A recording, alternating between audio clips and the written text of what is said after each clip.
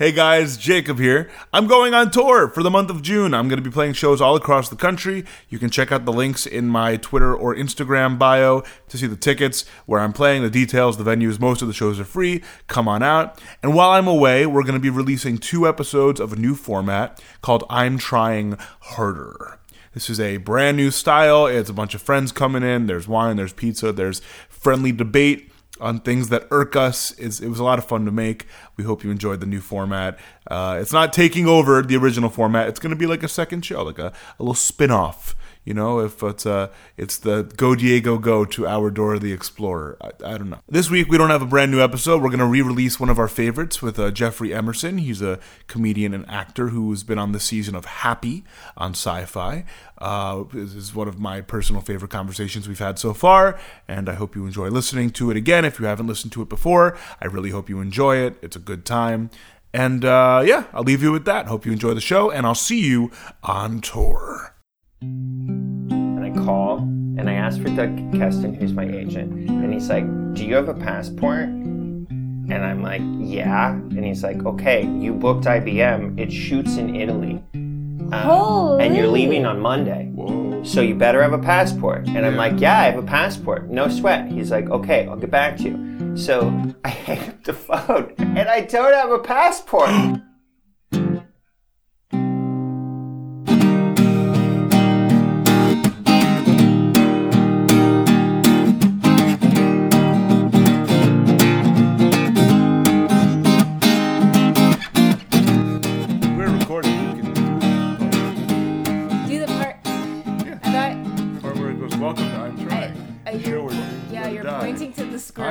Dennis. And I'm Jacob Durr. When we agreed last episode that we were going to keep the illusion that there is no script. There's never been an illusion that there's no script. There's you're allowed to have it. We've already talked about this. It's in the last episode. Yeah, but a lot happens in a week, and people might have forgotten. Mm-hmm.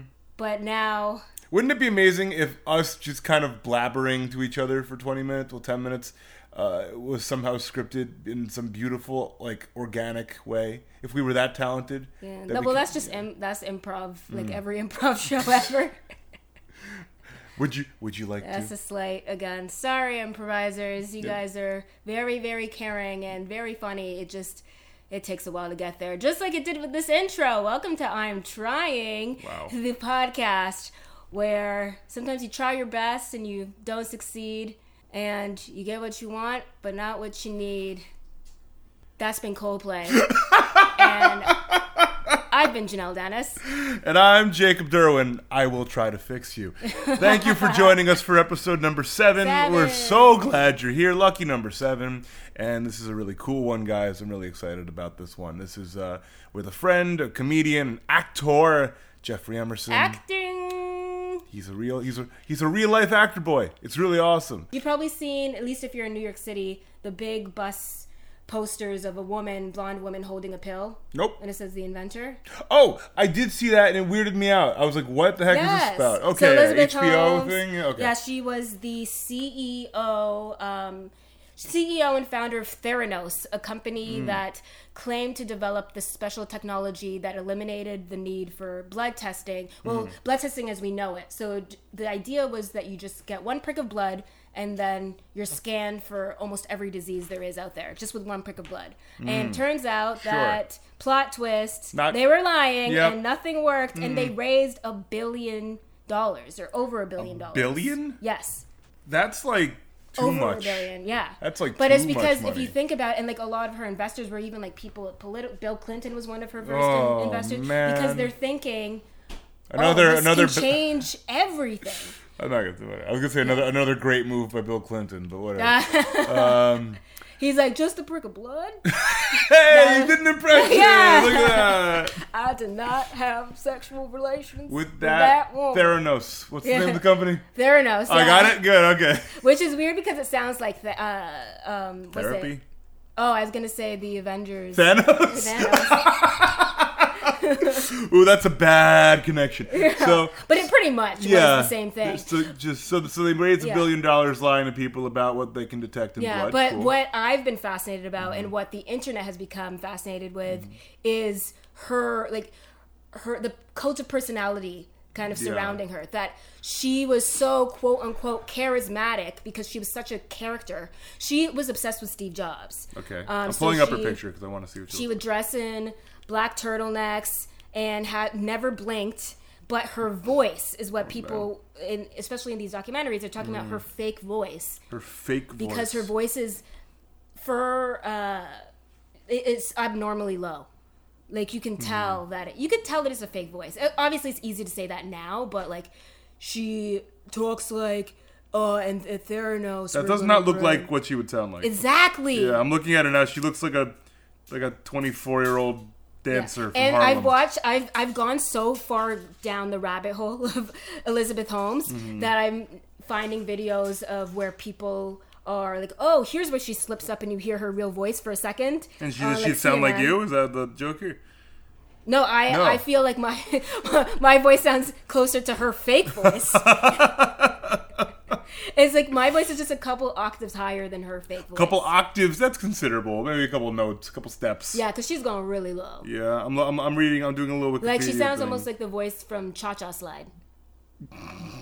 Cha-cha, real smooth. Yeah. So she's 35 now, so she was super young when she pulled this stuff She was 19 when she founded it. Whoa! Yeah. She was like that. I need to start scamming people. Yeah.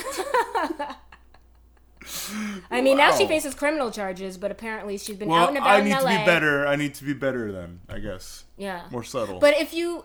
like, watching her and watching her in interviews, you kind of like, she sells you on her vision, even with the fake voice and all. She sits hunched over, and like, she always sits in that kind of stance where like, pretty much exactly like Steve Jobs, or like that she's just this nerd that, you know, just has a vision and but also that I think it's also, it comes, I didn't know any of this it stuff. plays into people that apparently she didn't just come up with the concept that male voices sound more authoritative. No. And people agreed with her. Yeah. With her impact. Absolutely. People tend to take lower voices more seriously. Yeah. That's why I talk like this.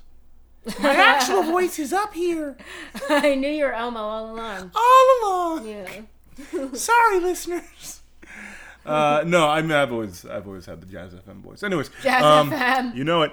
But yeah, I remember seeing I saw it like one of the subway stations. Just like it was like half her face and like the little pill thing or whatever, a little syringe. I don't know what it was. Yeah, it's a pill. Yeah, it's a pill. But the thing, it looks corny. Yeah. But that's what a lot of their promo videos for the company look it's like. The one pill. Yeah, she's got super striking features in her face, like the eyes. Yeah, she looks jaw. stressed out all the time. She looks like she was staring into my soul through that billboard. Like, it was really intense. I took a picture of I think I legit took a picture of let me see.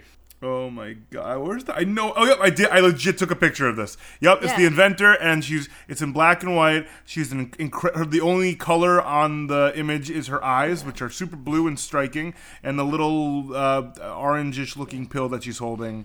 And it says "visionary billionaire fraud," and I guess emphasis on the fraud. What? One prick of blood doesn't translate into hundreds of testings for everybody? God. Now I'm curious if my 23andMe is full of crap. Oh, God. That's fine. Oh, no. Like, I doubt 23andMe fakes Janelle, that. I am black. I am. Everyone's right. Everyone was right. Even... In case you've never seen me, I'm certainly not. But everyone seems to think I might be. Maybe that's the fraud. Fraud? 23andMe fraud? Well, I know it was Jewish? Ashkenazi? Ashkenazi? Fraud?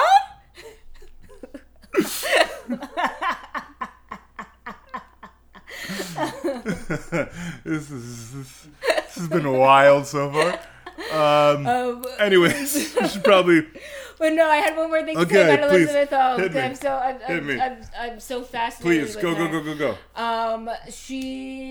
I forgot. That was a build-up. That's John Finley in the background. That's pretty much like the trajectory of Theranos, essentially. We have an idea. No, we don't. Anyways, Jeffrey Emerson, once again, a fantastic comedian and actor. If it comes to me later tonight, I'm gonna be so mad. I'm gonna wake up in the middle of the night. You can text me. I probably won't respond. I'll be asleep. Anyways. Oh, I do remember. Jesus Christ. If I forget again, go, spit it out. So embarrassing. Say words. Oh, okay. So beyond the HBO documentary and the podcast and the book that it is based on, it's now becoming a live action movie. Guess who is playing Elizabeth Holmes? Jennifer Lawrence. Yeah. Did you see that on Twitter? Totally saw it on Google. Wouldn't that have been amazing though? If I was just like, yeah, got it. Well, she has a lower voice too. She has she's gonna kill it. The eyes are perfect. As soon as they said her, everyone's like, yeah. That makes sense. Yeah, I'm with it. Anyways, speaking of fantastic actors, Jeffrey Emerson, for the 5th time, Jeffrey Emerson is an awesome actor and comedian who's going to be in the upcoming season of Happy on Sci-Fi. You guys don't know how excited I was to find out that he was going to be on the show. I had just seen the whole first season. It's with I'm a huge Patton Oswalt fan. He plays Happy, the imaginary blue flying horse. And this show is so messed up in so many ways. It's not a cartoon, right? Well, no, it's live action with the cartoon elements. Point is, I love this show. I love the first season of it. It's super weird. It's super twisted. This is the 2nd season. It premieres when this episode will come out, the Wednesday, March 27th, 10/9 Central. It's just, there's so many good people on this show already, and then you get this fantastic comedian actor Jeffrey Emerson, who's a friend, and we had an awesome conversation. He's been doing this for a long time. He's he's grown a lot. He as he told us, he's done his Law and Order, he's done his commercials, and now he's getting to branch out into much more creative endeavors. He's done it all. Super funny and has a hell of a story. So I hope you enjoy our conversation with the fabulous Jeffrey Emerson. Woo!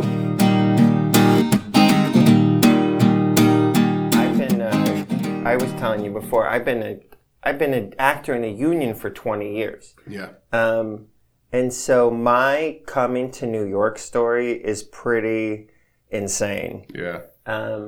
I went to Emerson in Boston. Boston. In Boston. Is this a Boston accent that you have? Because I can't really tell. Boston is definitely part of it, sure. And I think when I start talking about Boston, it comes out. And when I start talking about Chicago comes out. It's very. We talked really bad about Boston on the first episode. We did. We talked very bad about Boston on the first episode. So this will redeem. Would you trick people? Oh, I'm not going to talk good about Boston. And the bashing continues. I was in Boston. I was studying theater with the Russians. We were doing a play.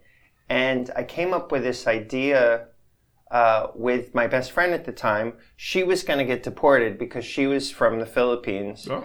And she was done with her student visa and they were going to kick her out of the country. So we came up with this idea that we were going to get married and we were going to live in Park Slope. And I was going to be an actor and she was going to work on films. And she'd already worked on a bunch of films. You were such a good friend. So that's what I need. Cut to that summer, right? About 2 weeks before I was supposed to be in New York doing a Russian play as part of the first New York Fringe Festival. And she was in the Philippines straightening out some family business, and she called me and she's like, I can't get married. And I was like, you know what? I can't get married either. This has been insane. What were we thinking? Like, we were going to get married. Like, I love you. I really do. And we're still friends to this day. We are deep, deep, deep, deep friends. I talk to her on the phone once a year, and she's like, we're super close. Yeah. So I'm supposed to move to New York City in 2 weeks, and now I don't have an apartment. Wow. And I'm supposed to do this play. So I called an old flame of mine from high school, and she let me stay with her for 3 weeks. And that, again, was a platonic situation. And then she helped me get my first apartment in Washington Heights, which was $350 a month. Oh, Jeffrey. It was 185th in Fort Washington. Oh, Jeffrey. Each? Yeah, $350. Yeah. How was it? Was it just you, or it was me and 2 roommates? That's not bad. Okay, that's not bad at all. That's amazing. And I was so broke, man. I was so broke. Yeah. And I had a friend at Fordham, and she was like, look, I'm teaching this sculpting class for non-majors, for non-art majors, for like lawyers and stuff. Who need a credit? And if you need money, you can come up and model for me. So one of my first jobs was a nude model. For sculptures. So I went up to Fordham, right? And everybody's Jesuit got, University. yeah, and everybody's got like this, you know, like this platform with this crappy clay on it. And, you know, I say hi, it's $50, right? Which was a fortune. You know, They paid you $50 to I could post get an ad. I could get enough groceries for a week, a MetroCard, and cigarettes for $50. Like that, I was set for a week on $50 back then. So she's like, okay, we'll go back there and change. And I was like, you mean take my clothes off, basically? She's They like, didn't tell you this before you she's got like, there? yeah, I had an idea what was going on. You know what I mean? You had a sneaking suspicion. I had a sneaking suspicion. So, and she's like, and then put your robe on and then come back out here. I was Wait, like, so you had to come out in the robe and then Right. de-robe? Drop. I didn't have a robe. So Oh, they I didn't like, provide the robe. I like went behind the bookcase and got naked, right? And then I came out with my hands over my stuff. And she was like, okay, Jeffrey, are you ready? And I was like, uh-huh. And she's like, okay, we're going to do a series of 30-second poses. And it's just like, I don't know what the heck I'm doing. So I'm putting my arms up and I'm bending over and I'm doing a lot of like graphic. You're voguing. Yeah, like graphic from behind stuff, you know what I mean? Like it was awful. And I'm just hearing the sound of this like squishing clay all around me. That was terrible. Oh my That is gosh. definitely the hardest I've ever worked for $50 in my life.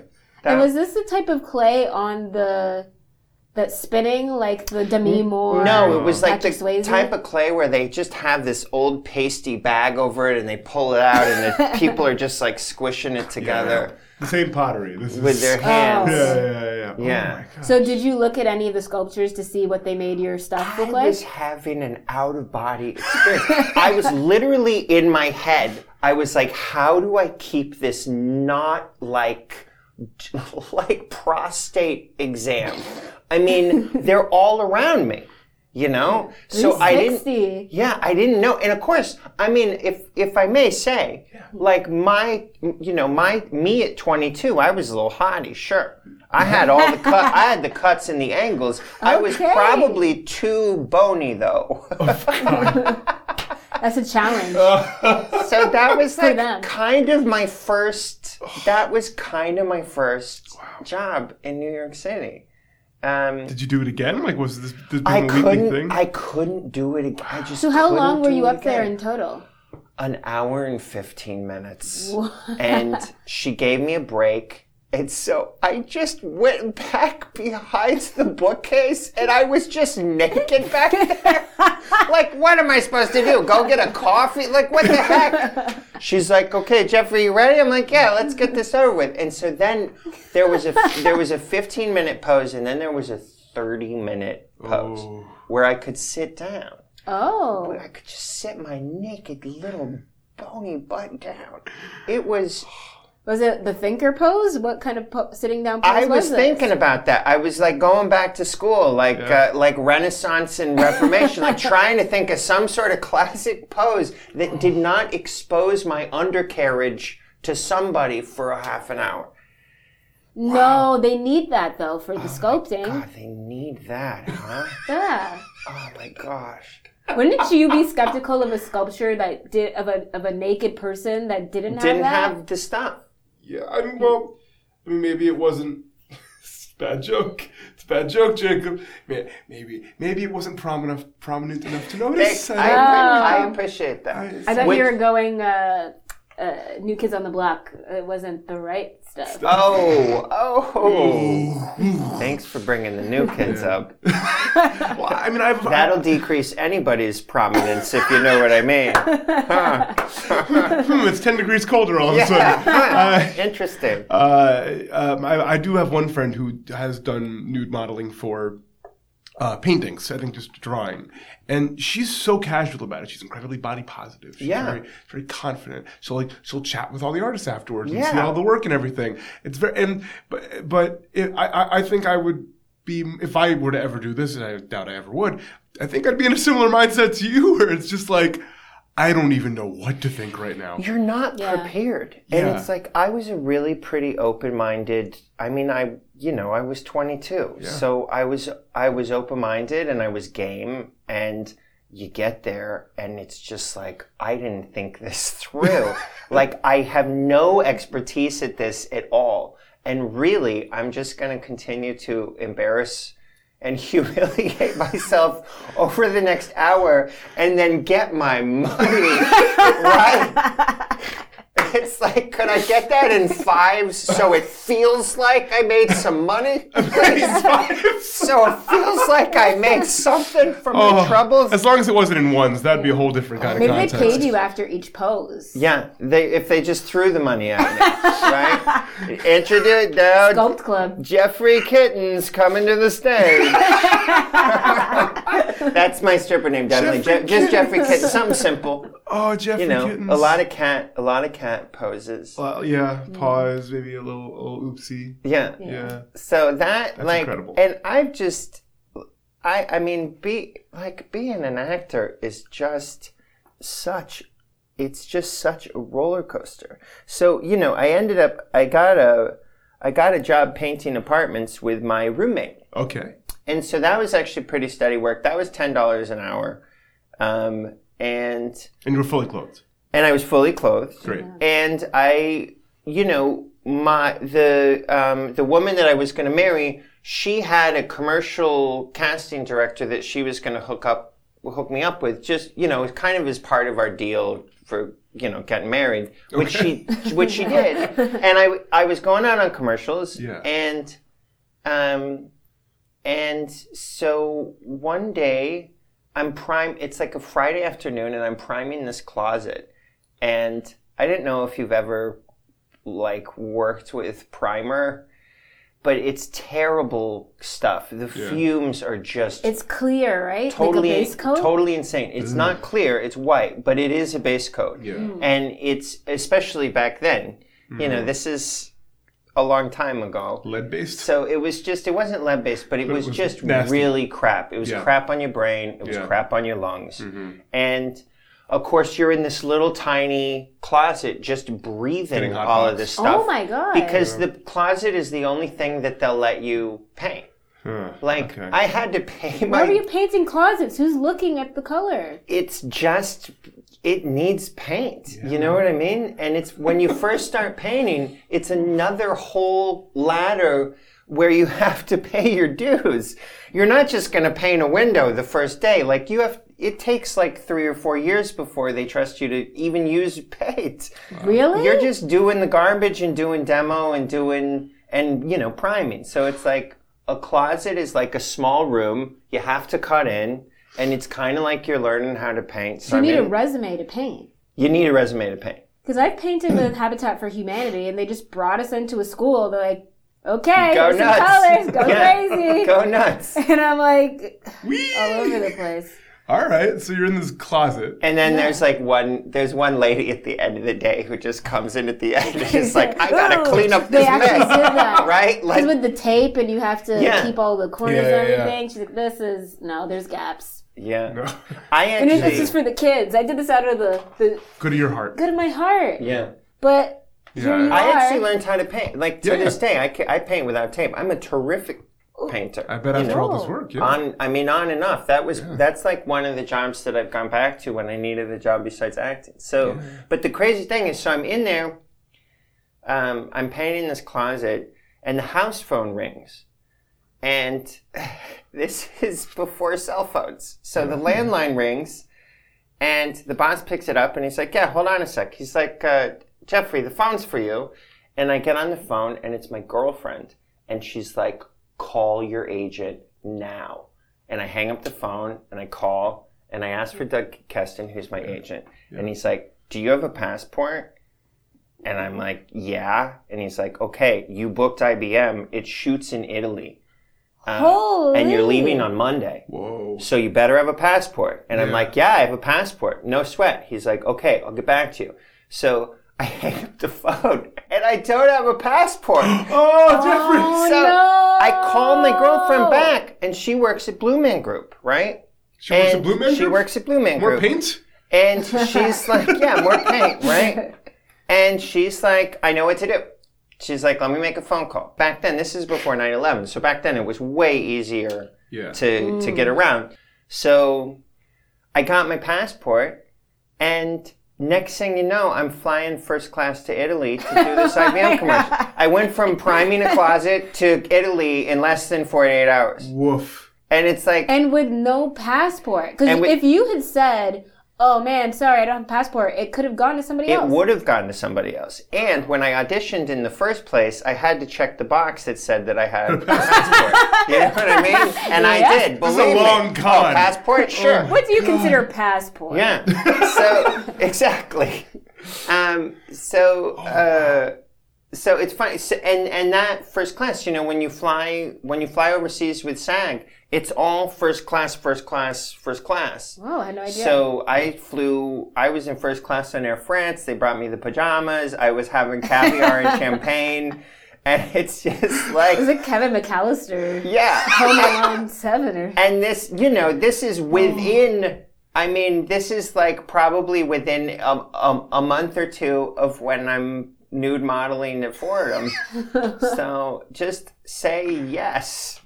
Yeah, really. Ask you if you have a passport. God, that's something else, man. Yeah. How long were you in Italy? Do you remember? I was in Italy. We only shot for one day. So your first time in Italy? It was my first time in Italy, and it was definitely the biggest commercial job that I had booked. I'd done a couple regional commercials. I'd done like a bank and like a Roadhouse grill type of deal. Yeah, sure. But that was new. Yeah. That's insane that they needed you from America. They couldn't find someone in Well, Italy?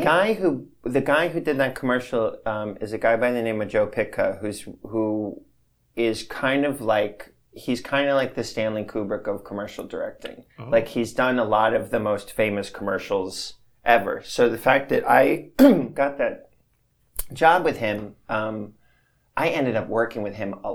He basically paid for my 20s. That guy. Wow. Because he kept hiring me. And back then it was all everything was network. So when you booked a network spot, you would make a lot of money. But here's the thing. I got that going. I got a manager. I booked my Law and Order. I booked a soap.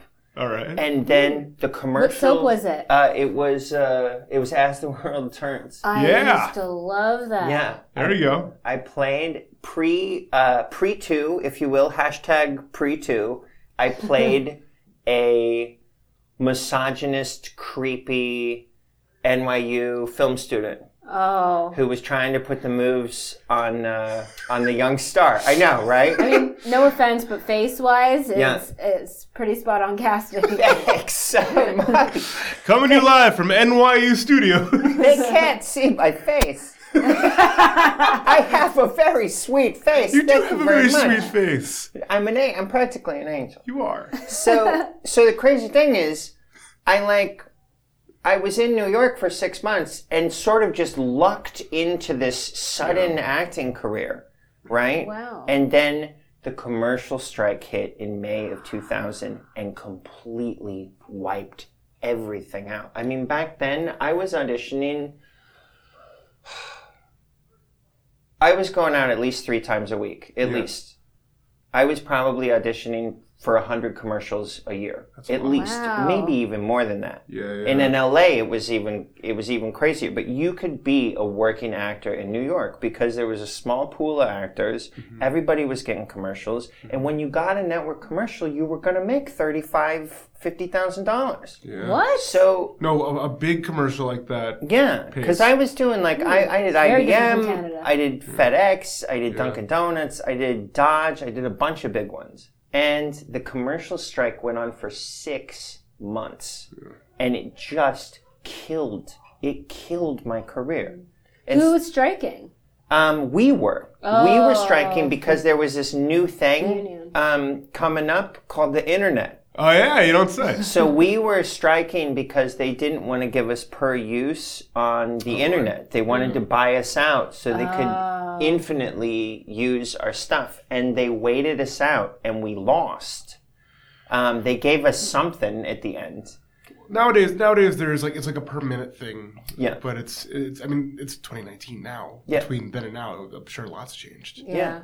Wow. And there was also like a boom in commercials after 2000. There was this big boom in the .com. All the .coms were advertising. Yeah. So the commercial strike hit, and I was living in the East Village in a little tiny room for $500 a month, and it was like, I realized it wasn't going to be easy. So I started painting, and I just go up on the roof every day and paint to kind of cope. Because I was so geared up and so ready.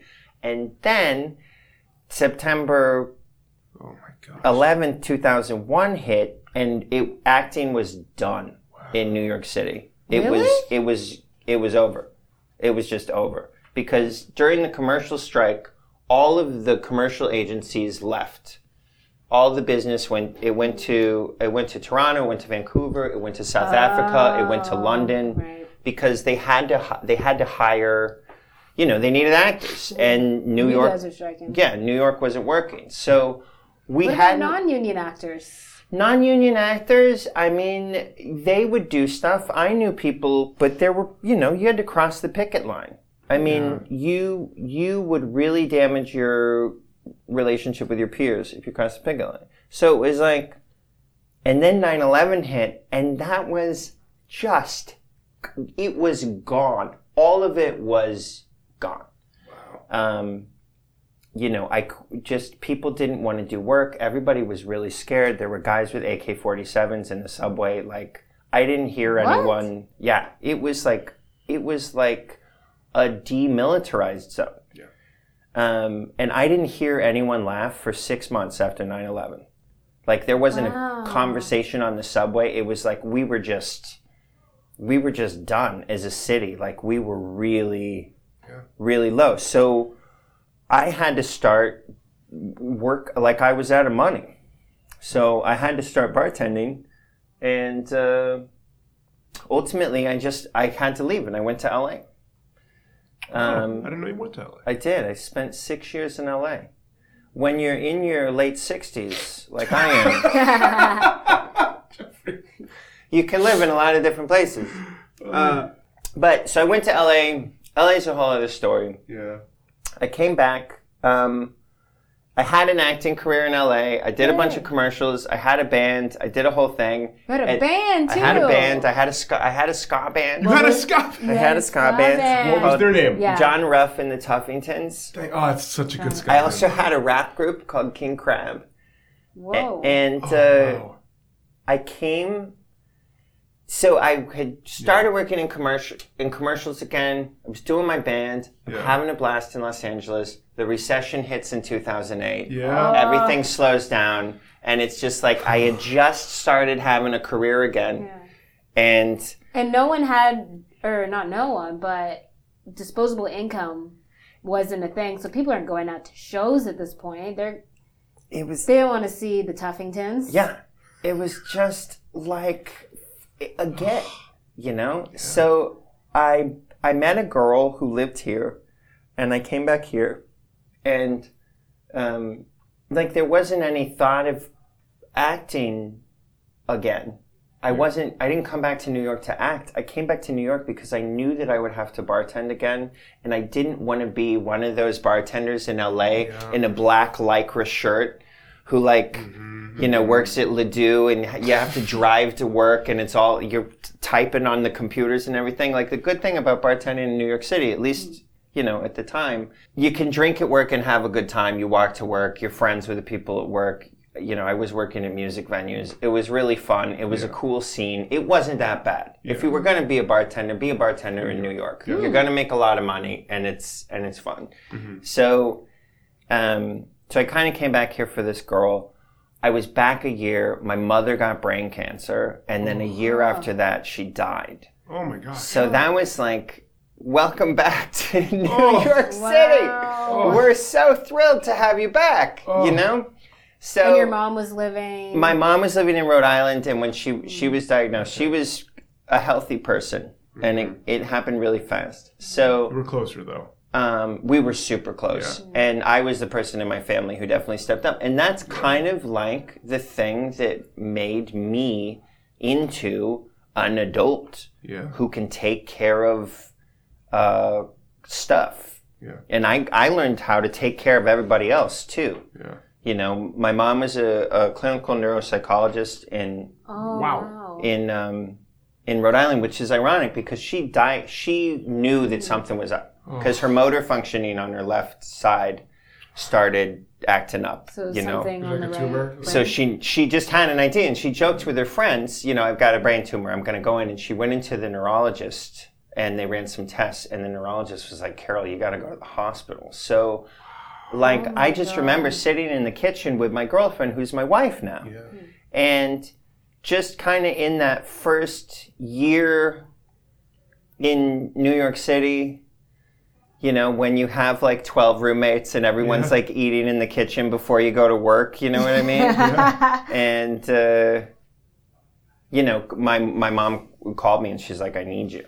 So I went to Rhode Island and we did that. And it was an aggressive tumor. And about a year after that, she died. Yeah. And I'd finally gotten cast in a play. And she died before we started doing shows in the play. Sure. And I talked to the, I talked to the director and the people, and I was like, look, I need to still do this play. Just give me 2 days, because I was gonna go crazy. Yeah. Like, the play was the first thing that I had come up with for myself since coming back. That meant something to me that I was actually doing that made Jeffrey feel good. Yeah. So I did the play. What do you remember what it was? It was called The Y Overhead. It's by a playwright, Adam Simkowitz, who is really. He's sort of in the same class as Sheila Callahan. I don't know if you guys get into plays or not. I'm not a huge play guy, but I should be. But he's a terrific playwright, and he's really, he's been at it for 20 years. So he's got people at universities all over the country and the world, doing multiple productions of his plays, and he's finally making his living as a playwright, which is so hard to do. Seriously. Yeah. It is so hard to do. So, this is like not even acting career number 3 yet. So my mom dies. I go through that grief. My uncle, who's doing the shows at the same time? Did the shows at the same time. And then my uncle has a atrial fibrillation. He's like my one family member in New York, and he goes into nursing homes for 2 years, and he dies. Oh my God! And that's when I started doing comedy, because I was working in the bars. I started producing stand-up comedy in the bars, and just did comedy to cope. I was like, I have to perform, or I'm gonna go nuts. Insane. Yeah, really. Yeah. And I also, one of the other jobs that I had, I was a karaoke host when I first came back to town. She's a big karaoke. I love karaoke. I was karaoke host at the Trash Bar. I don't know if you guys ever heard of the Trash Bar. It's called the Trash Bar? It was like a it was like a punk rock bar in Brooklyn. And Awesome. I used to make $75 a week hosting karaoke. At a punk rock That bar in was Brooklyn. my first That sounds job like my dream job. back. Yeah, Oh $75 a week. So, That's amazing. so somehow karaoke led me back to comedy. Yeah, really. I was producing comedy, I was doing comedy, and then slowly but surely, like, I got my sea legs back, and I looked around, and I was like, okay, I need to start acting again. Yeah, really. And here we are, acting career number 3. That was 5 years ago. Oh my God. And it took, 5 years. I shot a show in the fall called Happy, which is on Sci-Fi with Christopher Maloney and Patton Oswalt. It is spectacular. It's a great show. And It's disgusting. it's disgusting, and it's so violent, messed and it's up. horrible. It is so messed up. Yeah. Oh. It is the most messed up show. And they're totally amazing. And Yeah. they got me and let me totally do my thing.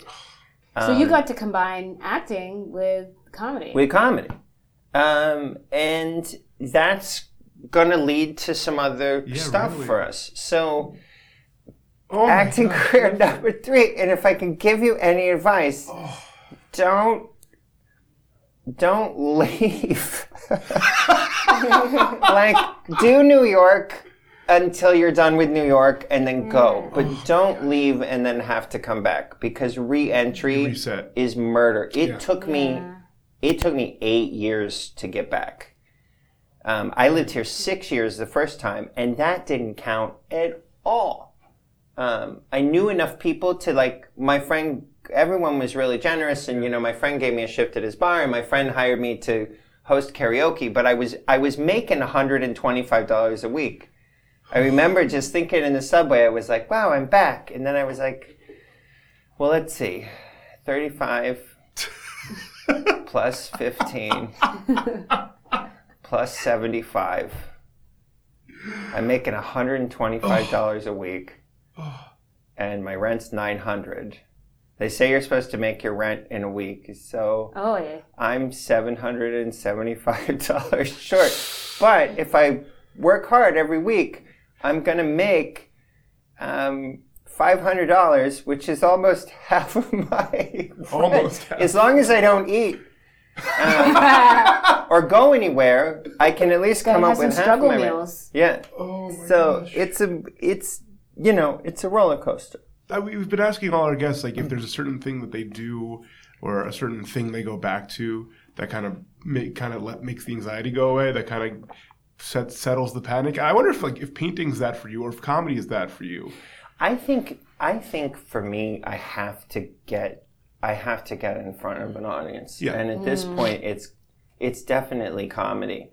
And the other good thing about comedy too is that you don't have to wait for acting stuff to happen. Like wait You for make an it happen. yeah, or wait for an audition, or wait to hear about a job, or what. Like, you can really, your head turns in on itself. It's like you go to an audition and you're like, that was amazing, I did it, that was great. Yeah, And then an hour passes you're right. and you're like, Unraveling. that just sucked. And then you wake up the next day and you're like, I'm not going to get it. And I'm probably never going to get another audition Ever. in my life. But if you can go to comedy, then at least it's a different, like, circle of Emotions. despair. I mean, despair, right? You know when the next one's coming, though. You know when the next one's coming, and also in comedy, it's like you can bomb, and you know you're going to get to do it again, and it's like the stakes. The more you do it, the lower the stakes are. I think reps with comedy are super important. I think comedy is completely a merit-based field. Yeah. Even if you're not funny and you do it for 5 years, there's You going gotta to get be better at it. Yeah. there's going to be something about you that people don't mind. That's my bio. So comedy, I mean, performing for me helps. When I can't, Yeah. I play chess. I mean, Yeah? I go back to chess and then I'll leave and then I'll come back to chess Huh. and I'll leave. I really have to have enough Are you good at chess? time. I'm better than your average. I'm better than your average bear, I guess. But people who are good at chess are just like alien life forms. You're like thinking To 7 the steps ahead. The rest of us, they're made of different stuff. I'm good at getting into jams and then getting out, as I am in my life as well. Chess reflecting the everyday. Yeah, and it's good. That's good. I feel like chess helps me with my writing. That's awesome. Whoa. You know, it just does. Isn't there an ABBA musical? No, whatever. Yeah. An ABBA musical? Isn't there an ABBA musical called Chess? I have no idea. Did they do the music for I chess? feel like they did. There's definitely a musical called Chess. I can't think of anything else that combines chess and like writing. Yeah. But wait, so you're playing chess and then you're like, oh, there's that idea. Well, the marvelous thing about, I have this phone here. Yeah. And I can play chess on the phone. Yeah. And I can put the phone down and write. It just like, chess is like a series of systems, and you start at the bottom and you kind of figure out the system as you go. And I feel like writing like is... Minesweeper. Yeah, exactly. I feel like writing is the same thing. Like you lay a foundation and then you start and you make turns. And I feel like it kind of teaches your mind how to think with structure and also how to look ahead. And it really helps... Janelle thinking about investing in a chessboard. With writing. Yeah, man. In the West Village over here, there used to be... Chess club, right? The chess... There were two shops. There was Village Chess Forum. I've seen a chess store like There's two nearby. of them. That's like dedicated. Yeah. You can go in there and literally pay $1 and sit down and play somebody you've never seen before in your life. Yeah. And in the summertime, you can go to the park. Yeah, Union Square. But you're going to get hustled because they want $5 just to play. Oh, those dudes I didn't know that. Those dudes are ridiculous. And then they'll make you feel bad too. Right at the end of Los Angeles, when the recession hit, and I was still managing to live on unemployment from acting, and that was when I bought a chess book and started learning openings. Huh. And so there's a whole strategy that people know to it. The thing that's really cool about chess is because there's a notation, you can write a chess game down.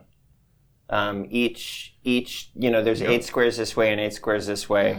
Knight moves to c4. Yeah, knight moves to c4. It's A through H this way and 1 through 8 this way. Yeah. So you can plot the squares.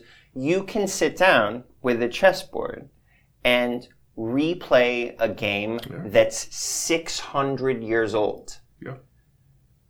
That's how long people have been playing chess. I think recording it, yeah. Yeah, I think like around, the 15th, 16th centuries. And seeing what moves work. And just, it's like time travel. It is. It's incredible. It's amazing. And there's like 5 or 6 guys that just are not to be, I would have to really go back in my brain. Tall is one.